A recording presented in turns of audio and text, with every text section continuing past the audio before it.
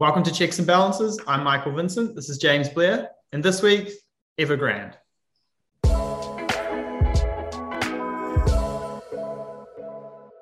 All right, Mike. Over the last couple of days, we've had some clients calling us saying, hey, this Evergrande company in China, what's going on? When it comes to the financial plan, people are going, should I change my strategy? Should I settle on this house? Should I continue contributing to my index fund? Yeah. It's interesting, isn't it? Yeah, and I think we've also had customers contact us like, should I buy now? Should I hold off? Is this going to impact my ability to borrow money? And it gives a really interesting sense because none of the people contacting me have been work in the financial services industry. So it just shows how apparent how interconnected everything is now, and how that information that's coming out of China is now impacting people in New Zealand trying to buy their first house, which is absolutely incredible. Yeah, so I love doing episodes like this one where we've got something which is in the media. People are getting content from lots of different places. It's an evolving story all the time. So we're going to try to get this recording out as quickly as we can to make sure it's still relevant when it drops. But essentially today we'll be talking about who Evergrande are, what has happened, why you should care, what are the implications, and of course the big question is, will they fall over, and what should you do, and should your strategy and the way you're dealing with your financial plan change? Yeah, absolutely. So, Mike, let me ask you the first question. Who the hell are these guys? Yeah, really good question. So they're a real estate company and real estate developers, founded in 96. They've got over 1,300 projects all across China, over 280 cities. Originally they were real estate developers, but like everyone sort of gets, as you get that sweet money through the front door, it's a bit hard to just stay in your lane. And I'm reminded here of probably WeWork, Tesla to a degree as well, doing all these little offshoots and things like that. So recently Evergrande has been doing things like electric cars, food and drink manufacturing. They actually went out but they didn't buy a football. They sort of bought a football team. I think it was sort of a throwaway comment from Xi Jinping, who sort of said, one day I hope China can win a football World Cup. And Evergrande went out and invested tens of millions of dollars, if not hundreds of millions of dollars, in a football team to try and sort of, I guess, gain favor with the Communist Party. And that sort of shows the environment that they're working in, and how they're able, not the only reason, but one of the major reasons as to how they grow so big so quickly, and ultimately has sort of led us to the situation that they're in at the moment. That expansion comes at a cost. The way that Chinese real estate works, especially with developers, is it's not a lot of deposit for a lot of debt-funded growth. Like you might be putting a very small deposit down on the land. You're then getting some cash in from the purchasers. You're not paying your staff probably till 6 months later. There's not a lot of upfront cash, and a lot of it is sort of a reliance on debt. So at the moment, their outstanding debt is around about 300 billion US. So that's sorry, Michael. Yeah. Could you say that number again, please, with a emphasis on the B? Yeah, it's really it's a funny sort of number to say, right? 300 billion. What is that? That's actually 2% of China's annual GDP. And I can't stress how big that number is if you just think of the interest payments on it and everything that goes with that, and how do you keep that machine ticking over? As soon as something goes wrong, where you can't continue to grow, which is what that sort of debt-funded growth relies on, a continuance to grow, the walls come collapsing down pretty quickly. Mike, just to emphasize the difference between a million and a billion, I know what people know what it is on paper, but I think it was Andrew Higgs this morning on a call said a million seconds, was it 7 years or 11 years? And a billion seconds is 38 years. So yeah. $300 billion is a truckload of cash. Yeah, it's absolutely insane. So James, what has got, that's sort of the setup and who they are and how they got to be so big and what big looks like for them. Why are they falling over? What's happened? Yeah, so like in terms of the implications here, there's several reasons why this is a really big problem. The first one is because people have, so I think you mentioned like 1,300 property construction projects on the go. Mm-hmm. So people have paid deposits for those houses. If they go under, as a very initial starting point, those people will lose their deposits, which has an implication. The second thing is that there's major losses in terms of construction design firms. Think about all the different suppliers involved with a company that has 1,300 different projects. The reliance you are on this big entity to continue to pay your bills. There will be companies that are tied to this firm for really long periods of time with extended projects. If these guys fall over, they've lost all of that, which could force those suppliers into bankruptcy. Yeah, and you sort of think of Mainville in New Zealand there, right? When they got into trouble and locked everyone out, and traders couldn't even get their tools off the work site and stuff. So you times that by 300 billion. You can sort of see the impact of the economy. Yeah. So there are a couple like little things around the implications, but in terms of what's happened is Beijing have brought in some new rules to control how much money real estate developers can owe. This has meant that Evergrande have gone kind of like, oh crap, we've had to do some major discounts to ensure that the money could keep floating into the business to keep the company afloat. But it's not been enough. And the result has been they're now struggling to meet some of their interest payments on their $300 billion worth of debt. Mike, I think you said there was one coming up in the next couple of days. How much is that? It's around 83 million US, I think. Yeah. So not a small bill. That's one of your breakfast, isn't it, James? One of your brunch annual brunch. I'll tell you, smash shadow is not cheap these days, especially outside of season. So this has resulted in Evergrande's share price dropping about 85%. So for a company that owns that much money, it's pretty terrifying. In the last few days, the kind of world's caught on to this. There's been some alarms go off, which has resulted in most markets around the world dropping about 2%, which in the scheme of things isn't much of a drop as well, but the markets are now starting to react. Yeah, and this, to be honest, this isn't something that's happened over the last couple of days. Like there was, they've been red flags since as early as 2018, probably before then as well, if we've been really honest, around the amount of debt that the company has carried, their operations, and then their political risks about the fact that they can't continue to borrow. They were signaling for a number of years now that they had to reduce their debt reliance. And I won't get too far into the weeds on sort of what's led us up to this exact point, but there started to be some pretty shady stuff around stock buybacks right before earnings calls and well, not earnings calls, I don't do earnings calls, but earnings reports and these sorts of things.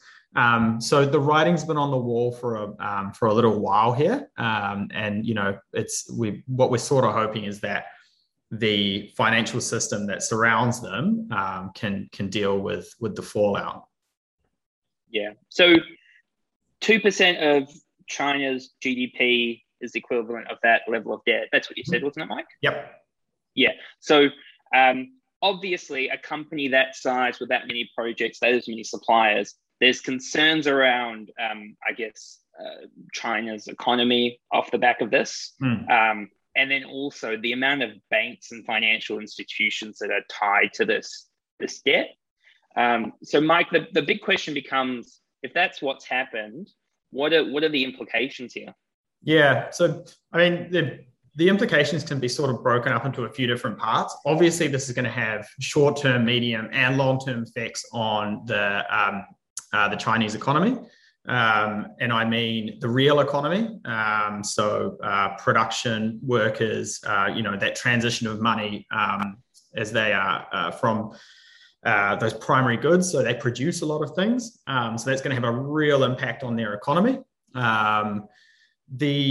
the second thing there is probably, it's still part of the real economy, but the impact to their financial economy. So, they owe money to around about 171 domestic banks, around 120 other sort of financial firms. So you can imagine what that's going to look like in terms of the knock-on effect if they do default. If they do default, what happens then is, let's say you're expecting to get your weekly salary in, and it's, I don't know, let's call it, let's say it's $1,000 a fortnight, a week. Let's say you're expecting that $1,000 a week to come in, and you're giving pocket money out to your kids. All of a sudden, if that turns around, it's $200 one week because the person paying your wage couldn't pay at all and they only paid a little bit. All of a sudden, you might not give that pocket money out to your children. And I hope that's a quick analogy on if Evergrande defaults to their domestic banks or financial firms, they can't pass on any interest or returns or anything that they're meant to pay, but they also can't lend out money. So that could create a bit of a credit crunch there domestically in China. Most of their exposure is to Chinese-based banks and financial firms, though. So hopefully there's not too much of a contagion risk, but you simply never know these days with the insurance policies in the background and who's holding what. But yeah, so pretty much credit crunch in the world's sort of second largest economy is going to be pretty bad. This is going to be pretty unnerving for foreign investment in China as well. It'll mean that's sort of a less attractive place to put their money.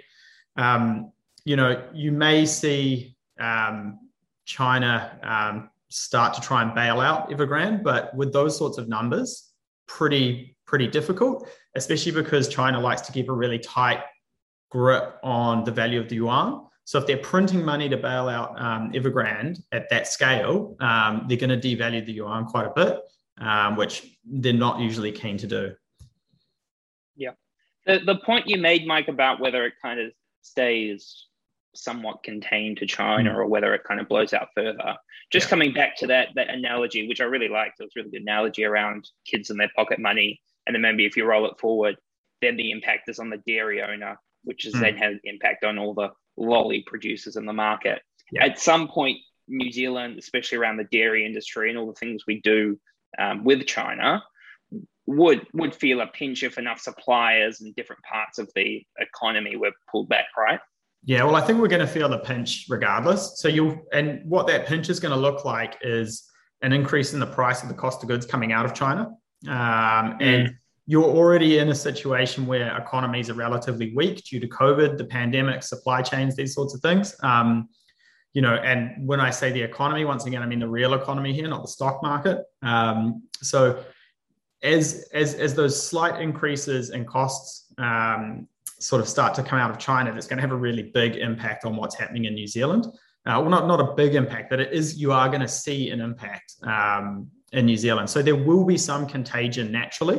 But what we're really hoping for is that there isn't a contagion in the financial markets. And if you think about their exposure outside of China, BlackRock, I mean, HSBC, you could argue sort of as a Chinese-based banks, and I think UBS is in there as well in the mix. So there are some pretty big players, but it's sort of yet to figure out how much of it is going to flow through to them and what that looks like. And then how does that then flow on to the rest of the world as well?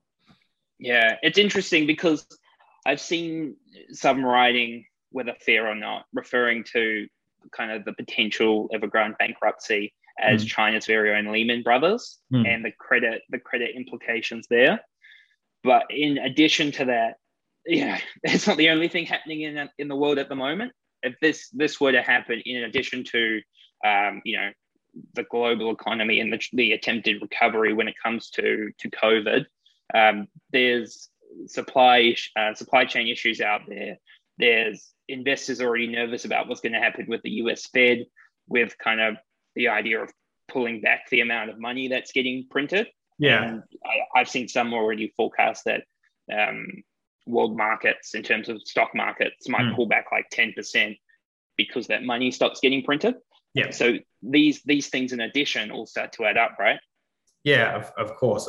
So what we've given you there is a rundown of what is it, how do we get here, what does that impact look like to the market? So whether that's just a slight increase in the cost of things we're buying from China, potentially some financial contagion, maybe a credit crunch, although I can't really see that happening too much. What does this mean for you, and what should you do? So James, what are you telling clients at the moment? Before I ask you that question, Mike, can I ask you a question? Yeah, okay. What do you think will happen with? Obviously, there's a lot of speculation out there. Like, do you think they're going to fall over? Do you think the government's going to bail them out? Do you think we're just going to work all this out? What I think will happen is you'll see they'll kick out their terms on their debt quite a bit. You're almost too big to fail, right? But I think what the unknown here is how the Chinese government will react. And, that's sometimes a little bit difficult to predict, especially, given their propensity for actually, as opposed to Western governments, sometimes the Chinese government just lets companies fall over. They'll impose regulations on their tech firms, which means they can't do a whole lot of stuff that sort of Western tech firms can do, and all of these sorts of things. I mean, they do act differently to Western governments and how they deal with issues. Personally, I anticipate that Evergrande will just kick out the terms of their debt. They'll get some type of relief or bailout from the government. The government will nationalize a lot more of the company, if not all of the company, and then we'll implement, social policy and fiscal policy around the company to try and, dig it out of the hole that it's in. Yeah. It makes me, that kind of idea of kicking the can down the road kind of gives a similar sort of vibe to, I think it was 2016 with Greece, and remembering how long that kind of ran on for, like extending dates, because it's in nobody's best interest that this happens. You're right. The Chinese government are unpredictable in terms of how they might deal with this. The really interesting point, which we mentioned right at the start, though, is the whole, they have been warned, and the whole construction and property development industry has been warned, hey, you guys are carrying too much debt. You need to pull back your levels of debt.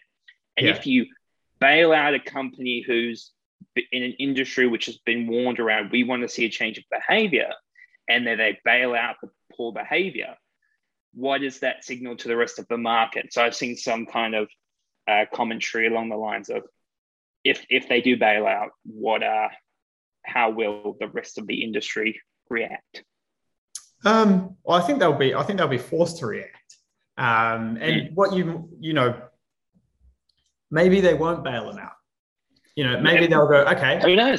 Or if you think about it from a strategic perspective from the government, a cheaper way to ultimately end up at the place that the example I just gave, where they nationalize it, where they bail them out and nationalize it, is to not bail them out and nationalize it.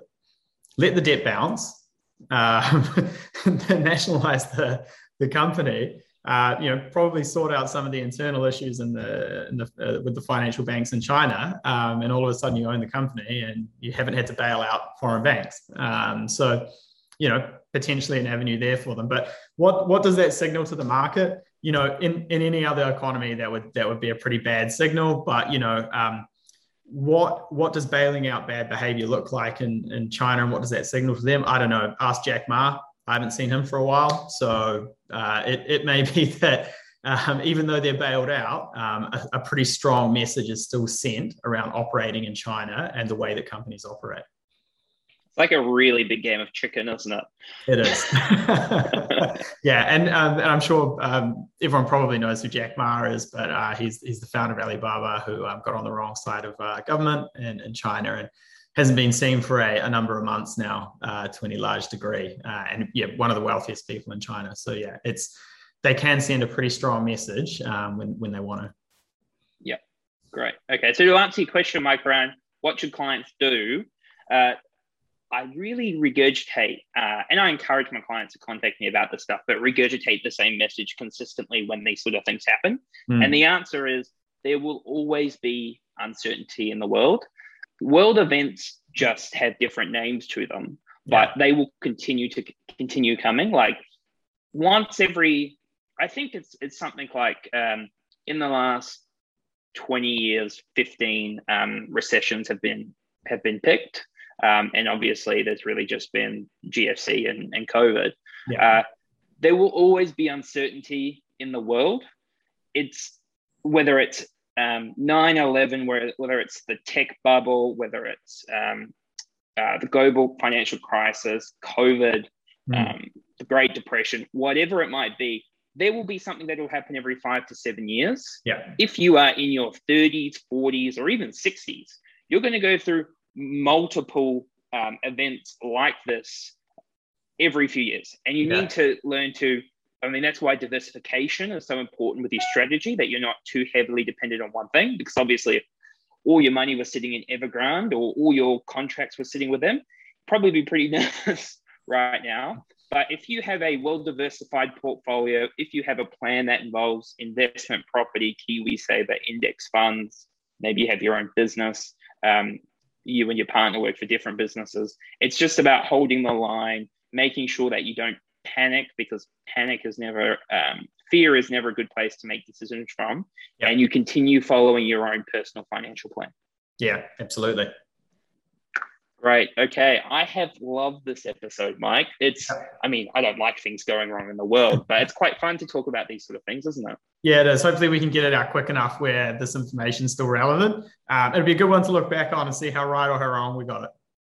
Yeah. So hopefully that's helped you understand what's going on with Evergrande, the implications, who they are.